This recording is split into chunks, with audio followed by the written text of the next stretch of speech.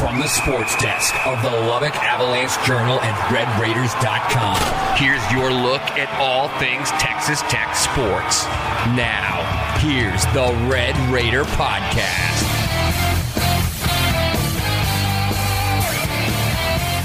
Hello, everybody. Welcome to another edition of the Red Raiders Podcast, Red Raiders Football Podcast, brought to you each week by the Sports Department of the Avalanche Journal and AJ Media. I'm Don Williams, Texas Tech football beat writer, normally joined by AJ Media sports editor Carlos Silva Jr., but Carlos is living it up and having fun up at Big 12 Basketball Media Days, where Chris Beard is among the coaches visiting with the media today. So Carlos is out this week, and we bring in a special guest to fill Carlos's seat. It is KLBK's Ryan King. You see him on television.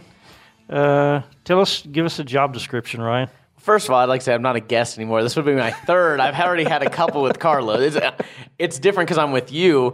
Now you can just call me sports reporter / weekend anchor, gopher. Just go and get all the stuff for KLBK in general, everythinglubbock.com. You want to see some packages, go to my Twitter, see them, go online. We'll get to that later on. I don't want to do too much self-promotion here at the beginning. I'm just honored. I thought you were assistant sports director, honestly, but I guess not. Anyhow, we had you on for talking a little bit of Texas Tech football. Red Raiders coming off a loss Saturday to Iowa State, 34-24.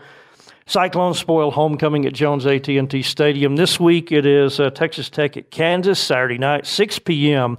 up in Lawrence. Interesting thing about, and we'll go back to Iowa State, I guess. Let's go back to Iowa State real quickly. But your impression of the Red Raiders on Saturday, this past Saturday, Ryan? Well, a couple of the problems have already been brought up a lot on social media. Coach Wells talked about it a lot, but the two main ones are going to be, in this game and in general, they're not converting on turnovers. Coach Wells talked about that. They've had 13 turnovers, scored 26 points on the season. I don't have any stats based on what other teams have done with turnovers, but 2 points per turnover, you're not capitalizing. Doesn't seem like enough to you? Does not seem like enough to me. What do I know? I'm not Coach Wells. The other problem is, even when you're not turning, he mentioned they scored on a couple 3-and-outs. They got 2 touchdowns on 3-and-outs.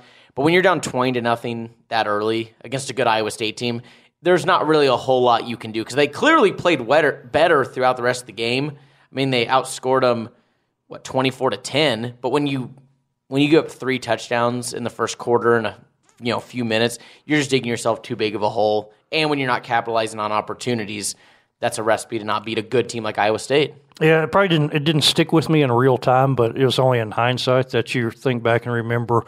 Well, Iowa State was building a 20-0 lead. Texas Tech had 2 big drops on third down. McLean Mannix dropped a pass, and Travis Coons dropped a pass, both that would have kept early series going for the Red Raiders, turned third downs into first downs, and those drops meant punts.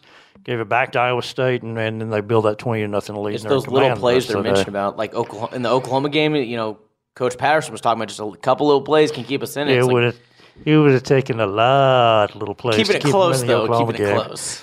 But, yeah, this week, Texas Tech at Kansas. Been up there a lot of times. Interesting thing about this one to me is this is the second time that these two teams have played a night game since 2002. They played a night game here in 2016. They played a night game here in 2005. They played a night game here in 2001. These teams generally play in the daytime. They generally play at 11 a.m. or at 2:30 p.m. I have not covered a night game between Tech and KU in Lawrence. I'm not sure that they've ever played a night game up there. If so, it was 1970 or before. So it'll be a little different. It'll be a little different setting. And Ryan, Kansas is going to be Kansas. I would think would be pretty fired up with after they gave Texas quite a run Saturday night. That was a heck of a game. I mean, there's a couple ways you can look at that. I do agree they're that close, and they're still looking for that first conference win. But a lot of times you can see a team like that come really close to pulling off the upset, doing something you didn't expect out of them, but then it's too much. They got really up for that game. They couldn't quite get it done, and then the emotion isn't there for the next game. So if I'm Tech, I'm not taking them lightly. I mean, they were right there about to beat Texas, but at the same time, that is you're not supposed to be in that game if you're Kansas, but that's still a pretty crushing loss at the end of the day. Yeah, well, and I wondered if there was some of that at play with Texas Tech last week, too, after you had expended a ton of energy and emotion against Oklahoma State 2 weeks ago to win a big game, and then very same thing the next week against Baylor, laid it all, put it all on the line, laid it out, didn't win, and then you come back against Iowa State, and that same level of effort and intensity is maybe not there. Let's get to the questions. Brett Marmoleo asks, with how many screen passes Texas Tech threw on Saturday, does David Yost really have a lot of confidence in Duffy? And I think he means, does David Yost not really have a lot of confidence in Duffy? I'll get to that part here, but when we asked Coach Wells at the weekly press conference, we asked him, I think it was you actually, it may have been you asked him, there was a lot of screens, there were a lot of bubbles. Why was that? Kind of hinting towards, was there trust in the quarterback, is there trust in the offense? But he answered it, that's what they were giving us. He said that's what Iowa State, they were clogging up the middle. They weren't letting us get deep, so they were allowing those screen passes to be open. So why would we not take them? Having said that, they're never going to admit this. But no, I don't think they have confidence in him because it was the same thing with Bowman, though. They weren't letting him really throw downfield either. And that was one of the questions we were getting early after the first couple weeks is, when is Alan Bowman going to finally be allowed to throw downfield? And I just don't think this coaching staff is very confident with it yet because it is still the first year implementing the system. So if you want an easy answer, I'd say no, they're not super confident with him. But at the same time, what Iowa State was giving them was the easy screens and bubbles, so they're going to take them. Yeah, I got a lot of thoughts on these, so I'll try to condense them. Duffy was 40 out of 52. Here's the numbers, how they broke down. The bubbles and the hitches, there were 16 of those. Mm-hmm. Then there were 9 passes that were either swing passes, passes into the flat, or check downs to the running back. So there are 25 out of 52 passes that were basically horizontal passes. There were, and the numbers don't add up to 52 here because there were about 3 or 4 times that Jet Duffy did look to throw kind of in the middle, look to throw deeper. Didn't see anybody, tucked it and ran. And so other passes, what I had labeled as kind of other passes that were not bubbles, hitches, swings, or flat passes, there were 28 instances of that. So it wasn't so basically the numbers were about 45% horizontal passes. And watching it and rewatching that game a couple of times, what kind of stood out was Iowa State's playing 3-man front and dropping 8 virtually every snap. They didn't blitz at all. And so visually, if you're Jet Duffy, what you're seeing is three down linemen, five defenders on the second level and 3 defenders on the third on a lot of snaps, and other snaps you're seeing 4 defenders on the second level and 4 defenders on the third. They're playing like a cover 3 a lot of times, and they're playing with that technique that you call a robber, where they had Braxton Lewis, number 33, or Greg Eisworth, number 12, basically playing a middle safety that's between the linebacker, that's behind the linebackers, and in front of your deep secondary guys. And those guys are really good, really impressive football players.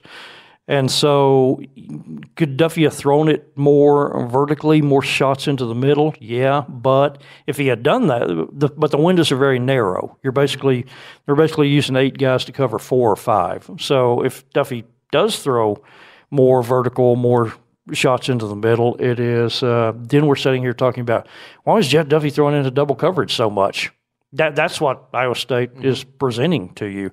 And the other question is, okay, on the outside, why you don't run more verticals?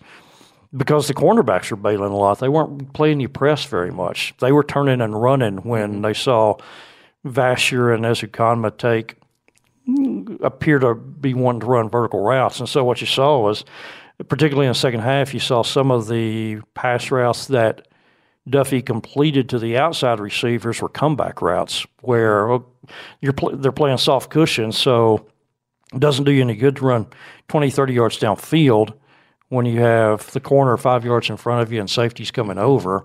So they're taking comeback routes, and we're successful with a couple of those. So I think it's a combination of Iowa State's defense kind of dictated what you do.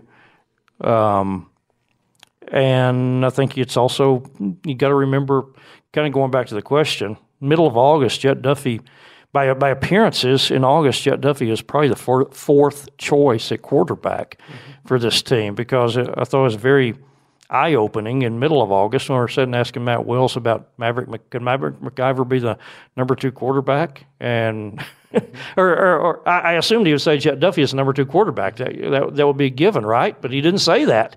And then the Oklahoma game, Tyner came in. Tyner started at quarterback. So that tells me that he was 4th in their pecking order. And so I think they're trying to maybe behind Tyner. Maybe take a little pressure off of him. And I think here's one other thought on that is that those horizontal screen passes, if they get 4 or 5 yards in David Yost's system, that's kind of the same as running the football. That's what I was going to ask you. These are basically getting 4 or 5 yards easy. They're run plays, right? Like a lot of times that is what they're going for. And Mike Leach had similar stuff. With Mike Leach, it was, the shovel pass to the running backs. I mean, Ricky Williams and Torian Henderson would catch 90 passes a year. It was all little short stuff. So I think that's kind of another way. David Yost kind of views it as, 4 or 5. If they're giving you 4 or 5 yards, go ahead and take it. That's as good as 4 or 5 yards handing the football off. Let's see, yesterday Texas Tech guy's schedule. Robert Powell at RP Texan asked, with the 2020 schedule release, made me wonder if Tech has as much input on the dates each team is scheduled in conference only. Also, when will Kirby break up UT and OU both as home or away? I think the schools have a little bit of input, not a lot. The way they used to do this until about 5 years or so ago, the conference would send out about 4 schedules, four conference schedules.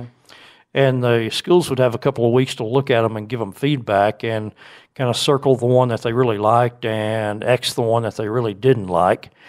But then they scrapped that. That's how they used to do it. And then I think they would kind of go with the consensus. And then they scrapped that. And about the last 3, 4, 5 years, it's just been, here's one schedule. If you have a real big problem with it, get back to us. Otherwise, this is the schedule. So I think they're able to. I think the schools are able to give you a little bit of feedback if there's a particular date or dates that they really want to play on. If there's something that they really want to do, conference will take that into consideration. But when you're talking 9 games for 10 schools, there's not going to be a discussion on 85 football the dates of 85 football games. Well, also, you can make the argument when they're saying this is assuming Tech would want to change it, and maybe they do. I don't know. I can't get inside Kirby Hillcutt's head or anyone like that, but you can look at it one way, like this year, where you're going to Norman, you're going to Austin, which isn't favorable. But if you look at the other way, every other year they get both those teams who can consistently be the best teams in the conference at home. So if you're Texas Tech, would you even want to change that? I mean, what would you think? Because I actually like the idea of getting them both at home in the same season. This all started after the 2008 season, and here was the thing. In 2008, Tech had one of the best football teams that they've ever had and beat the Longhorns in Lubbock. And then that set up a game for all the marbles in Norman against the Sooners. And let's see, final score of that game was 60-15, if I remember correctly. Sooners just completely annihilated Texas Tech. You probably had them number 1 the next week in your king ratings when you were 13 years old. King's top 25, first of all, not King's. I don't like when you try to rebrand me, first of all. Ryan, a quick little aside here. Ryan is, you're like, what, 19 now? And he's been doing like a top 25 since he was 6 years old. I am 26, and this started when I was 10. 9. Seriously, 9, almost 10. You started doing your own weekly top 25 when you were 9 years old. Yes, because it started. Just a little background. I think we've talked about this before. On your sheets of notebook paper, you actually showed me one of the early. Yes, literally editions. sheets of notebook paper. But it was because it was the year 2003 when OU played LSU in the national title, and the AP poll, LSU beat OU, and the AP poll just randomly decided to give the game that next year to USC, and that made me mad. So I was like, well, someone needs to do something about this. So I started making my own rankings, and it's all gone from there. Now it's just something fun to put on Twitter when Don reacts to it every 4 weeks when he decides to actually look at it. But it's just something for myself. If you want to see him go on Twitter, they're usually not too far off from Don's, even though he likes to give me a lot of gives me a hard time on my rankings, but they're not too far from yours. Just want point that out for you. Okay, so anyhow, back to the question. The final of that game was 65 to 21. Tech blowouts in Norman kind of all run together sometimes. 65 to 21. So the next week, you probably moved Oklahoma to number 1 in the King's top 25. And I can go back and look. After that, okay, and so seriously, after that year, then Gerald Myers, who was Texas Tech athletic director, said, you got a great team. If Tech is ever going to, win the Big 12, have an opportunity to have to knock them all, to set them all up, and knock them all down, then it probably favors Tech if you do play the big dogs at home, all of the big dogs at home in 1 year. So Tech actually requested to have Oklahoma and Texas at home.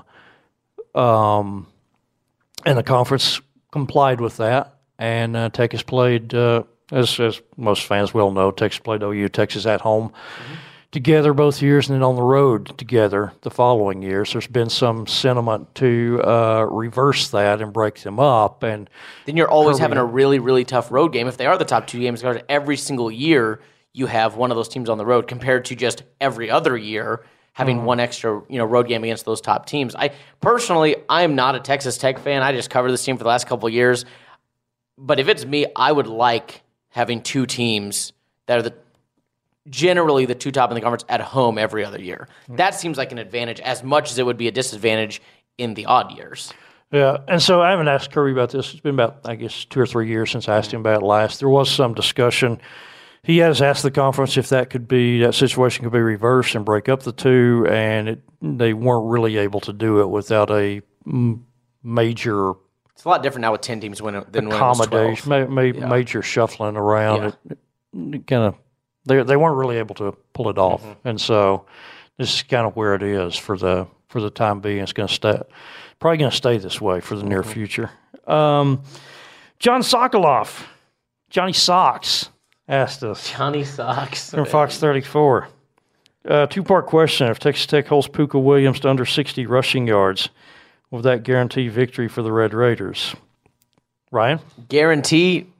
This is also John, and John's a bit of a jokester. She never know totally 100% what he's asking. That's a good question. But will that guarantee victory? No, I don't think anything guarantees you victory. But in a more broader sense of what he's asking, I mean, that's gonna be how you beat him. I mean, he's the second best running back in the conference by yards. He's averaging over 100. So yeah, if you hold him to 60 and make them one-dimensional and make them throw the ball, Tech forces a bunch of turnovers, makes guys throw interceptions who don't throw interceptions. Brock Purdy, Charlie Brewer. Charlie Brewer had 0 heading into that game.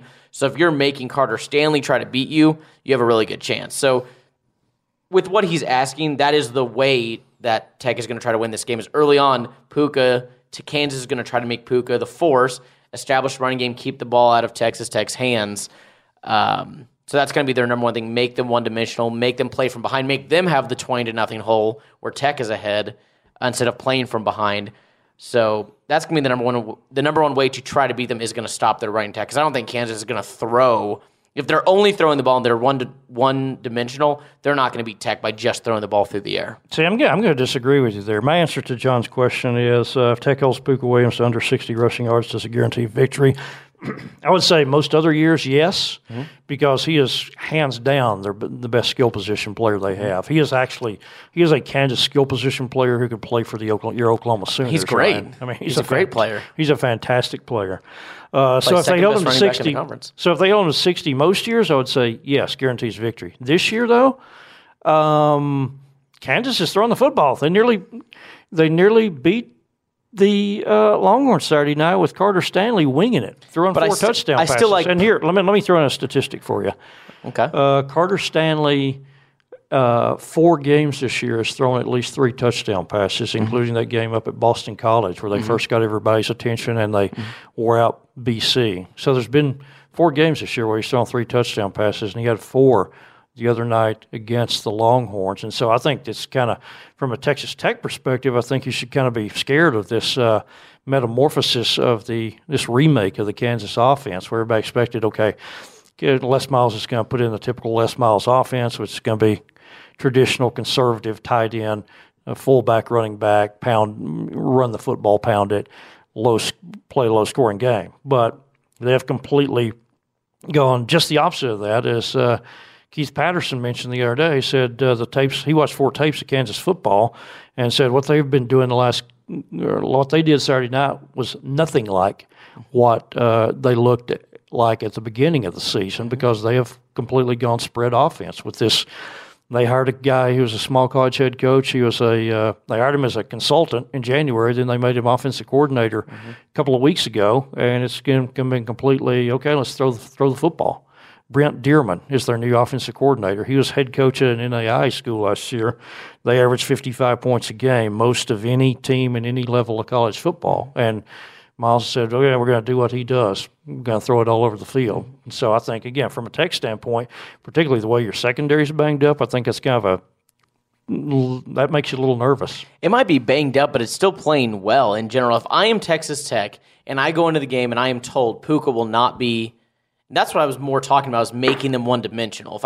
If I know Puka's not going to do anything, if he's not getting any yards, and you know they have to pass it, I think Tech's staying really good. Now, if they're biting on Puka, if they're biting on play action or short passes, and they can create something down the field, that's different. I think Kansas' passing game could impact them, but the question is saying, if he's not doing anything, if he's held under 60 yards, will that guarantee a victory? If they are only one-dimensional, I don't think Kansas has much of a chance. If they're just airing it out only and Puka, every time they hand it off, it's just getting stuffed, I don't see it, because then you're not biting up at all, and you can let 4 people sit back there. And I don't see Carter Stanley picking apart this secondary regardless of who's banged up. I know Adrian Fry is not going to be out there, but still, they played well. Like, the guys are making plays out there, and I don't think they're going to get burned. You even said their best skill player is their running back. Their wide receivers are not going to make them look bad out there. Yeah, so I think we'll see. Maybe I hope I'm not sending you a text on Saturday night after Carter Stanley throws his 5th touchdown pass. So. 5th? Man, yeah, my goodness. We'll see. This isn't Texas's defense. Come on, Don. Johnny Sox also asked if he will see the green hoodie in Lawrence. The green hoodie is what do you mean? What's he talking about? The green hoodie? Your green hoodie. My green hoodie. You always wear when it gets cold. Like it's kind of a folklore among Lubbock media. Whenever we see you in the green hoodie, we know 2 things: 1, winter is here, but 2, Don Williams is here, because you can see it coming from about a mile away. So we always wait for it. We can't wait to see it. It's just like it's hoodie mellow. You know, in the NBA when Carmelo Anthony would practice in a hoodie, it's kind of how you are. Like it's a different Don when you see that green hoodie break out. John, I've actually added to the wardrobe. I now have a black and blue, black and navy hoodie, so I'm probably going to go with that. Oh, blue, so you're going to be supporting Kansas. It's much more conspicuous. It looks more black than anything. Okay. It's Rock chalk? So I'll probably be less conspicuous Is on it retired? Saturday night in Lawrence. No, it's not retired. Okay. Part of the rotation.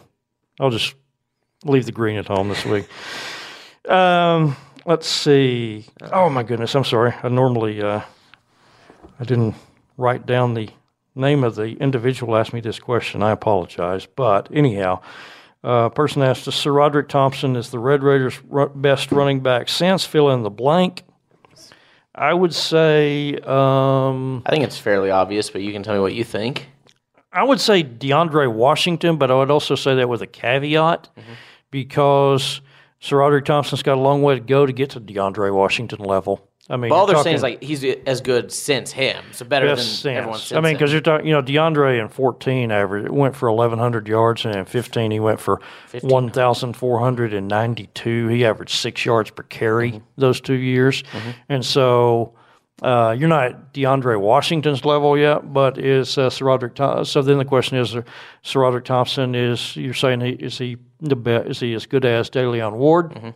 Is he as good as Justin Stockton? Completely different style of running back from Justin Stockton, but and DeLeon was really talented, but couldn't stay on the field for different reasons. Didn't have the production that Sir Roderick has shown so far this year. So I think he's not as good as DeAndre Washington, but that's clearly since DeAndre. There's kind of been, I mean, you can tell me. It seems like it's a fair statement. There's kind of been a lull at running back since DeAndre graduated. So I'd say he's probably the best since then. But now DeLeon, I do think was very talented, just couldn't quite get there. Let's see. Sir Roderick, by the way, on pace for about 750, something like that, which is good when you're a redshirt freshman. A lot of touchdowns, too. He gets the ball on the 1-yard line. Yeah, I mean, he runs hard. Yeah. Maybe didn't have quite as much speed as you want, that but second he runs touchdown hard. Against Iowa State, he barely got in. You know, the one where he's like leaning over the goal line. He had like 3 cyclones on. That's a good run. Follow-up question. Starting quarterback week 1 of 2020 is? You can start that one. I think it's going to be Alan Bowman. I would guess Alan Bowman, but Maverick McGivern, he was really talking about a lot, and who knows with an offseason if Alan doesn't play again the rest of the year. I don't think it'll be Jet, but if he doesn't play the rest of the year and he and Maverick McGivern Neither have really played, much this year. Maverick Raver maybe not at all. Allen will not have played in 11 months by then. I could see it being MacGyver potentially. Potentially, yeah. Like I say, those year 2 is also when you can make those kind of moves. Once you've implemented your system, you can kind of start look at Marlene Stallings' team. She gutted that team after her first year. I mean, MacGyver looks the part, and he certainly has the bloodlines. I mean, when I was a young man, his dad was a rocket arm quarterback for the Texas Longhorns. He's athletic. He played wide receiver when he was on his varsity when he was a freshman in high school. Looks good. And obviously, like I say, those first couple of weeks in August, he was impressing them before he hurt the foot and went down. So I do agree. I don't think it's inconceivable, but I would say Alan Bowman at this point, and I'll throw in as well. A lot of folks have said Alan Bowman should just hang it up. He's injury prone. Give me a break. When you get hammered by two guys coming in opposite directions who both hit you in the ribs, there's not most quarterbacks are going to feel that and be hurt. And when you get grounded into the turf for 2 or 3 yards, the way the linebacker did Arizona, a lot of people's collarbones are going to break or shoulders are going to separate. So I don't think he's injury prone. I think he's been the unfortunate victim of two in particular, just really massive hits that the body doesn't, not just his body, but most of our bodies would not react well to. So I think Allen will. There's no point for him to want to retire from football, and obviously, in the competitor in him certainly wants to get back out there. So, and this is going to lead into another question. Betsy Blaney asked, "When is Alan Bowman expected back?" What do you think, Ryan? Good Lord. Well, I'll take it first. You can think about it. I'll say sometime in November. I think they're going to have a decision to make. I don't know if he's going to be ready for West Virginia. I think they will x-ray him maybe next week. It's not this week from my understanding. Maybe next week they will x-ray him again. During the bye week? See what the shoulder/collarbone looks like. And then at that point, okay, then the medical people say, is it healed enough for him to return to football activities or is it not? If it is, let's say it is. Let's say they x-ray him next week. The medical people say you're good to go. He gets back out there. I don't think he would be necessarily ready for West Virginia with rustiness, but I think there will be a point, and here's where the hard part's going to come in. I think there will be a point where, say, with 2 regular season games left, 3 regular season games left, then you got to make a call. Do you want do we need you to play? Do we want you to play? Are you the best option, which I think he probably is? And Allen, do you want to burn a year of eligibility when if you can play in 1 more game, maintain your red shirt, but if you play in 2 more games, then you're a junior next year. Do you want to do that? I've listened to you talk about this. We've talked about this in person. I don't love the idea of burning a year just to say they're sitting at something like 4-6. They got to win those last 2 games, or they're 5-5. Just trying to get to a bowl game so badly that you burn what could be a redshirt year. And Jett has not played so bad that these questions keep coming up. When is Allen going to be back? When's he going to be healthy? Jett has played well enough, and you could argue better than how Allen was playing when Allen went out, that even if he's healthy, I get that you might just make the call he's going to come in there, but he might not even be the best guy for the job right now. Coming off an injury, the way he was playing before the injury, and the way Jett is playing right now, and you factor in that he could redshirt if he just only plays 1 or 0 games the rest of the year, I don't know why you would rush him back out there unless in the next 2 weeks he's completely healthy and Jett against Kansas throws 4 picks and looks terrible. Outside of that, I don't get what the rush is to get him back. Jett's playing well, and that red shirt's still very much an option, unless it's just really, really important to Matt Wells to get to a bowl game and show there's improvement regardless of the red shirt year or how ready he is or anything like that. Okay, so we got one more question. It's kind of along the same lines from J. Robert Milner, and he asked, would it be wise to redshirt Bowman, or with recruiting and current player roster, or are we past that point? Now here, I'm going to bring in another angle. So here's another angle to this discussion, and that is, you have 2 games left. Let's say you have 2 games left. Allen wants to play the competitor and wants to get out there and win football games and get his team to a bowl game. And if in David Yost and Matt Wells' mind he is your best choice, then I think you owe it to guys like Jordan Brooks and Broderick Washington to put your best team on the field. That's what a lot of times people get. A lot of these discussions. What gets lost in a lot of these discussions, I think, there are some folks who want to, play all the young guys and play for next year, but that's a disservice to your seniors who only have this year left. And so, whenever that time comes, I think that's got to be a part of the discussion too. What team gives Jordan Brooks and what personnel gives Jordan Brooks and Broderick Washington and Douglas Coleman their best chance to keep playing in December? And something that kind of goes along that question that I wouldn't really care about who's coming in, who's on the roster, how the recruiting looks. Because nowadays now, the amount of guys that transfer, that graduate after 3 years, their grad transfers at other programs, you can always tell Allen if someone beats him out a year from now or after next season, you say, well, he's graduated, he can go be a grad transfer somewhere else. So I don't think it matters of who else is on the roster, who else is coming in. There's always a way to get out, move to a different school or whatever. But I agree with you, it's very much a balancing act between playing for this year, trying to get to that bowl game. At the same time, if you know Allen is your guy going forward, would you really rush him out there if you're not totally sure he's right on that edge? But let's just put him out there because we got to make a bowl game. Is one bowl game really worth what it could potentially cost? Again, for the seniors, yes. But Matt Wells has to have a bigger look at the program than that, right? I think Matt Wells has. I think you have. I think that's a big consideration. Is you owe it to your seniors who have. I mean, you've invested They've invested all these times, all these hours, all their summer workouts, and being the best they can be for your school. I think that they're a big consideration in it. Okay, on to, let's see, a couple other questions. Brad Tollefson asked, and Brad has a schedule question. Who do you predict Texas Tech will play in Week 2 in 2020? I was told off the record about a couple of months ago, so I'm not going to disclose the school, who the leader, who the primary school is that they've been talking to, but it'll be an FCS school because, Tech's Kirby's scheduling philosophy is play a Power 5 opponent, play a regional group of 5, play like a UTEP, North Texas, and an FCS, New Mexico, those schools, and then play one FCS. So it's the school that they're looking for would fill the FCS spot. And those are easier to schedule, right? As far as I know, you can get those a lot easier. The Power 5s, you have to go way in advance, and even Group of 5, you can't get a couple months before the season. And FCS, you could probably get come January. You could grab someone and say, hey, come down to the Jones for a game. And with those, you have FCS schools that want to do that. So a lot of them want to do that because you're going to pay them money, and it's going to be a big part of their budget for that year. I heard it could be Alabama or LSU. Is that the case that you heard?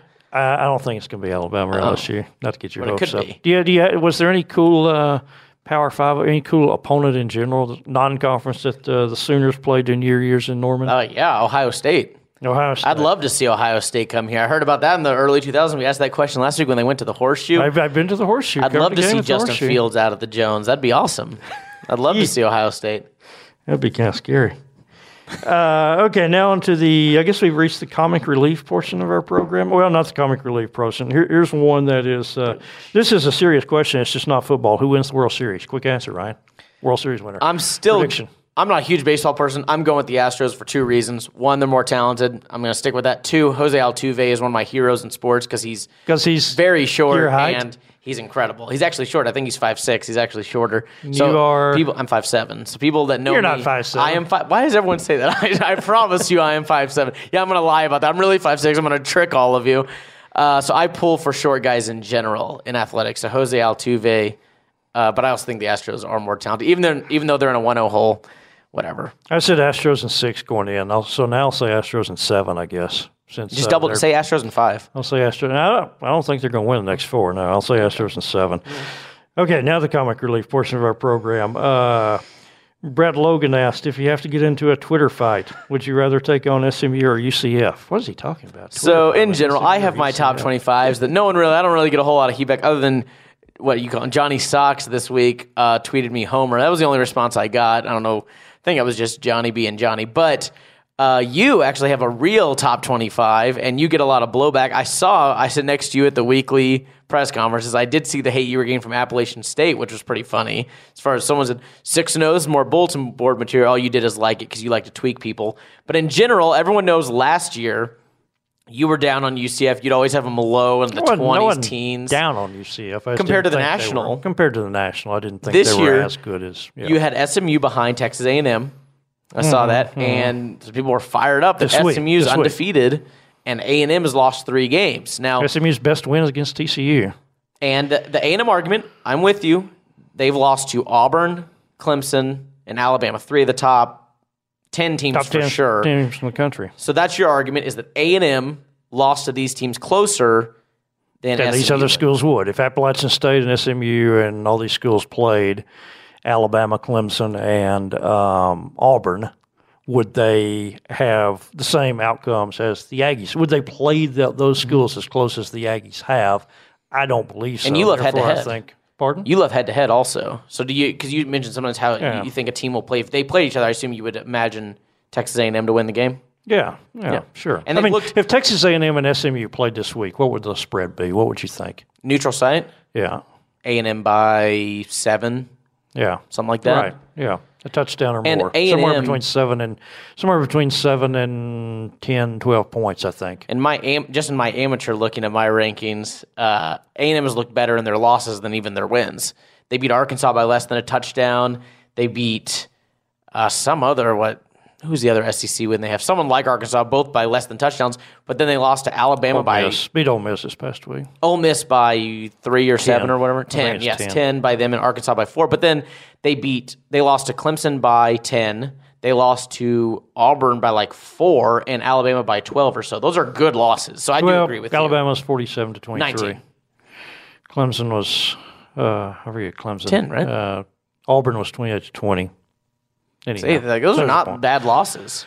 So anyhow, the Group of Five, fans of Group of Five schools, I just kind of take turns with which of them dislike me this week. Appalachian State people are kind of they're tactful though. Nobody's really surly toward me. They're nice. Some SMU people are kind of they're kind of angry. But UCF is nobody tops UCF. The people are spirited. Where do they even find your rankings? You don't tweet them out, or well, they're public. The AP, and there's also all the ballots are public at College Poll Tracker. Okay, I'll just start checking that out every week. CollegePollTracker.com. They're also on Twitter. What's your playoff right now? What's in the top 5 or? Boy, you're putting me on the spot here, Ryan. I'm trying to think. You're testing my Alabama, memory. LSU have to be your top 2. It's Alabama. Alabama number 1. Ohio. I moved to Ohio State number 2 this week. Clemson number 3, Oklahoma number 4, and LSU number 5. Wow, a lot of disrespect for LSU. Well, it's interesting. Okay. Their win against Texas doesn't look as good when. But they also flattened Florida when Kansas nearly beats Texas at home. They flattened Florida too, though. Those are good. But to answer the question, Twitter fight, UCF. Nobody comes close to UCF people for spirit and enthusiasm for the school. Give a whole season. Now UCF people are even coming at me on behalf of SMU people. On behalf of SMU. If SMU finishes 12-0 and you have them ranked number 19, they're going to be pretty fired up. So we'll see. Well, here's the thing with SMU. They're 7-0, but all their toughest games are on the back half of their schedule. Let's see. David Collier from Collier on TV. You know David. I'm familiar. Red Raider Nation. You can see him weeks, nights, 6 and 10. We're really helping these other K-Mac, Fox. We're really helping out all the others. I'm the one here. We're just telling them, hey, watch K-Mac every night, watch Fox every night, man. Watch KLBK every night. How about that? Especially on Saturdays and Sundays. I'm going to pass the hat for the advertising these guys are getting. You hear me, guys? On Monday, I'm going to be coming around, passing the hat. David Collier asked, why are you called Discount? And this question's not for me. This is for Ryan King. Only one person calls me Discount, and it's Don here. No, this Utah. This originated elsewhere. This was not me. One of our camera guys at the station who is no longer there, so I don't even see him. So no, literally the only person that calls me that is you, Don. So this originated though. It's your workplace. So for those of you that don't know, KMAC and KLBK are a duopoly, meaning they're 2 stations in one. So I used to work. It used to be called Texas Size. Sure. I can't confirm or deny that one. So I was the reporter back when Bailey Burmaster was here. So I appeared on both stations. So I was a fill-in for David Collier. So in general, when Bailey was gone and it would go from Collier to myself in the day to day, they'd be like, man, Ryan, the first one was, Ryan, you're like a bargain bin David Collier. And I was like, that's not very good. The next day he comes to me and says, what I actually called you, I call you Discount David. And I told you that, Don. You just thought it was so funny. You've taken off. So now you don't even call me Discount David or Discount David. Now it's just Discount. Well, I thought you were also called The Discount. Whatever you want to call me. But yes, now my nickname with Don has become Discount, referring that I look like David Collier. But we found out a couple weeks ago that's not my real one. It's Matt Rule is my real doppelganger. So we can't do both ways because no, you don't look like Collier. You look like Matt Rule. But at the same time, it's like, oh, he's a Discount David. He looks just like David. It's like, they don't look like each other. So pick one, everyone. Did Matt Rule live in Tulsa 27 years ago? I hope not. And actually, that replaces the other nickname that Ryan used to have, which was Junior Sooner. Junior Sooner. Because you and David both went to the University of Oklahoma. And that's been a thing this week. I don't know if you saw that on Twitter. I anchored with Leah Doherty. Shout out, Leah. So I kind of went for the rhyming there initially. Boomers. Junior Sooner. Junior Sooner. And this last set. And now again, you have the alliteration element. Yeah. Go Discount Dave. I mean, yeah, the schooner flipped over on Saturday, so they brought that up on the show. And they're like, oh, Ryan didn't like that because he's an OU grad. And people love bringing that up. I don't bring it up myself, but I'll talk about it if you want. So, but it was not a great sight, I'll say that. The schooner's also retired for the rest of the year. I don't know if you saw that. I did not. Out for the rest of the year. The schooner's done for the rest of the year? That's very sad. I know there's not a backup. Because of safety reasons? I would imagine they're going to have to fix it. There's only, 5 weeks left? They don't take it on like bowl games anyway. I mean, it would be out in the town, but... So this is kind of a similar situation to back in 1992. Okay, the Master Rider, the horse, always used to, run all over, around, sort of circle the field. And way back, like in the 60s, I think you had to run up the slope on the north end of the stadium. The 1992 game against Wyoming, as I recall correctly, the horse actually bumped one of the game officials when he was circling the field, and so because of that reason, that's why they kind of reined in the horse. Well, I don't think can't run as much. I don't think it's going to stop at OU. After every touchdown, they do a little loop. I don't think that's going to stop, but they're probably going to build it a little where it's not so top heavy and you can just flip over so easily. So they'll fortify it. I'm sure they'll make it safer. It's not going to be gone for good. It's just gone the rest of the year. There's no way they'd get rid of that for good. Lower the center of gravity. That's on exactly the right. Schooner. Okay, well, I guess that's going to about wrap us up for this week. No, I still have something for you, Don. You're the guy who said, I got to be done by 3. No, I did not say. I said we need to start no later than 3. So here we go. Some trivia for you. The first one you're easily going to get. This is not the official trivia question, but in general, you didn't prepare me for this. You didn't warn me about this. No, of course I didn't. I want to see what you know. They're not easy. The first one is. So Texas Tech, Kansas all time. Played quite a few times. Kansas has won once. Who was the starting quarterback when they played? Tech or Kansas? For Texas Tech. Cliff Kingsbury. Cliff Kingsbury. Obviously, you know that. I found that out, I think, a year or two ago. I thought that was very interesting. And Cliff had some kind of injury that night, and B.J. Simmons actually came into that game. Even telling me stuff on my trivia question. That's great. So here are a two-part one. One is harder than the other. So I had an original one that is incredibly difficult, and I did not expect you to get. So I'm going to give you that one second.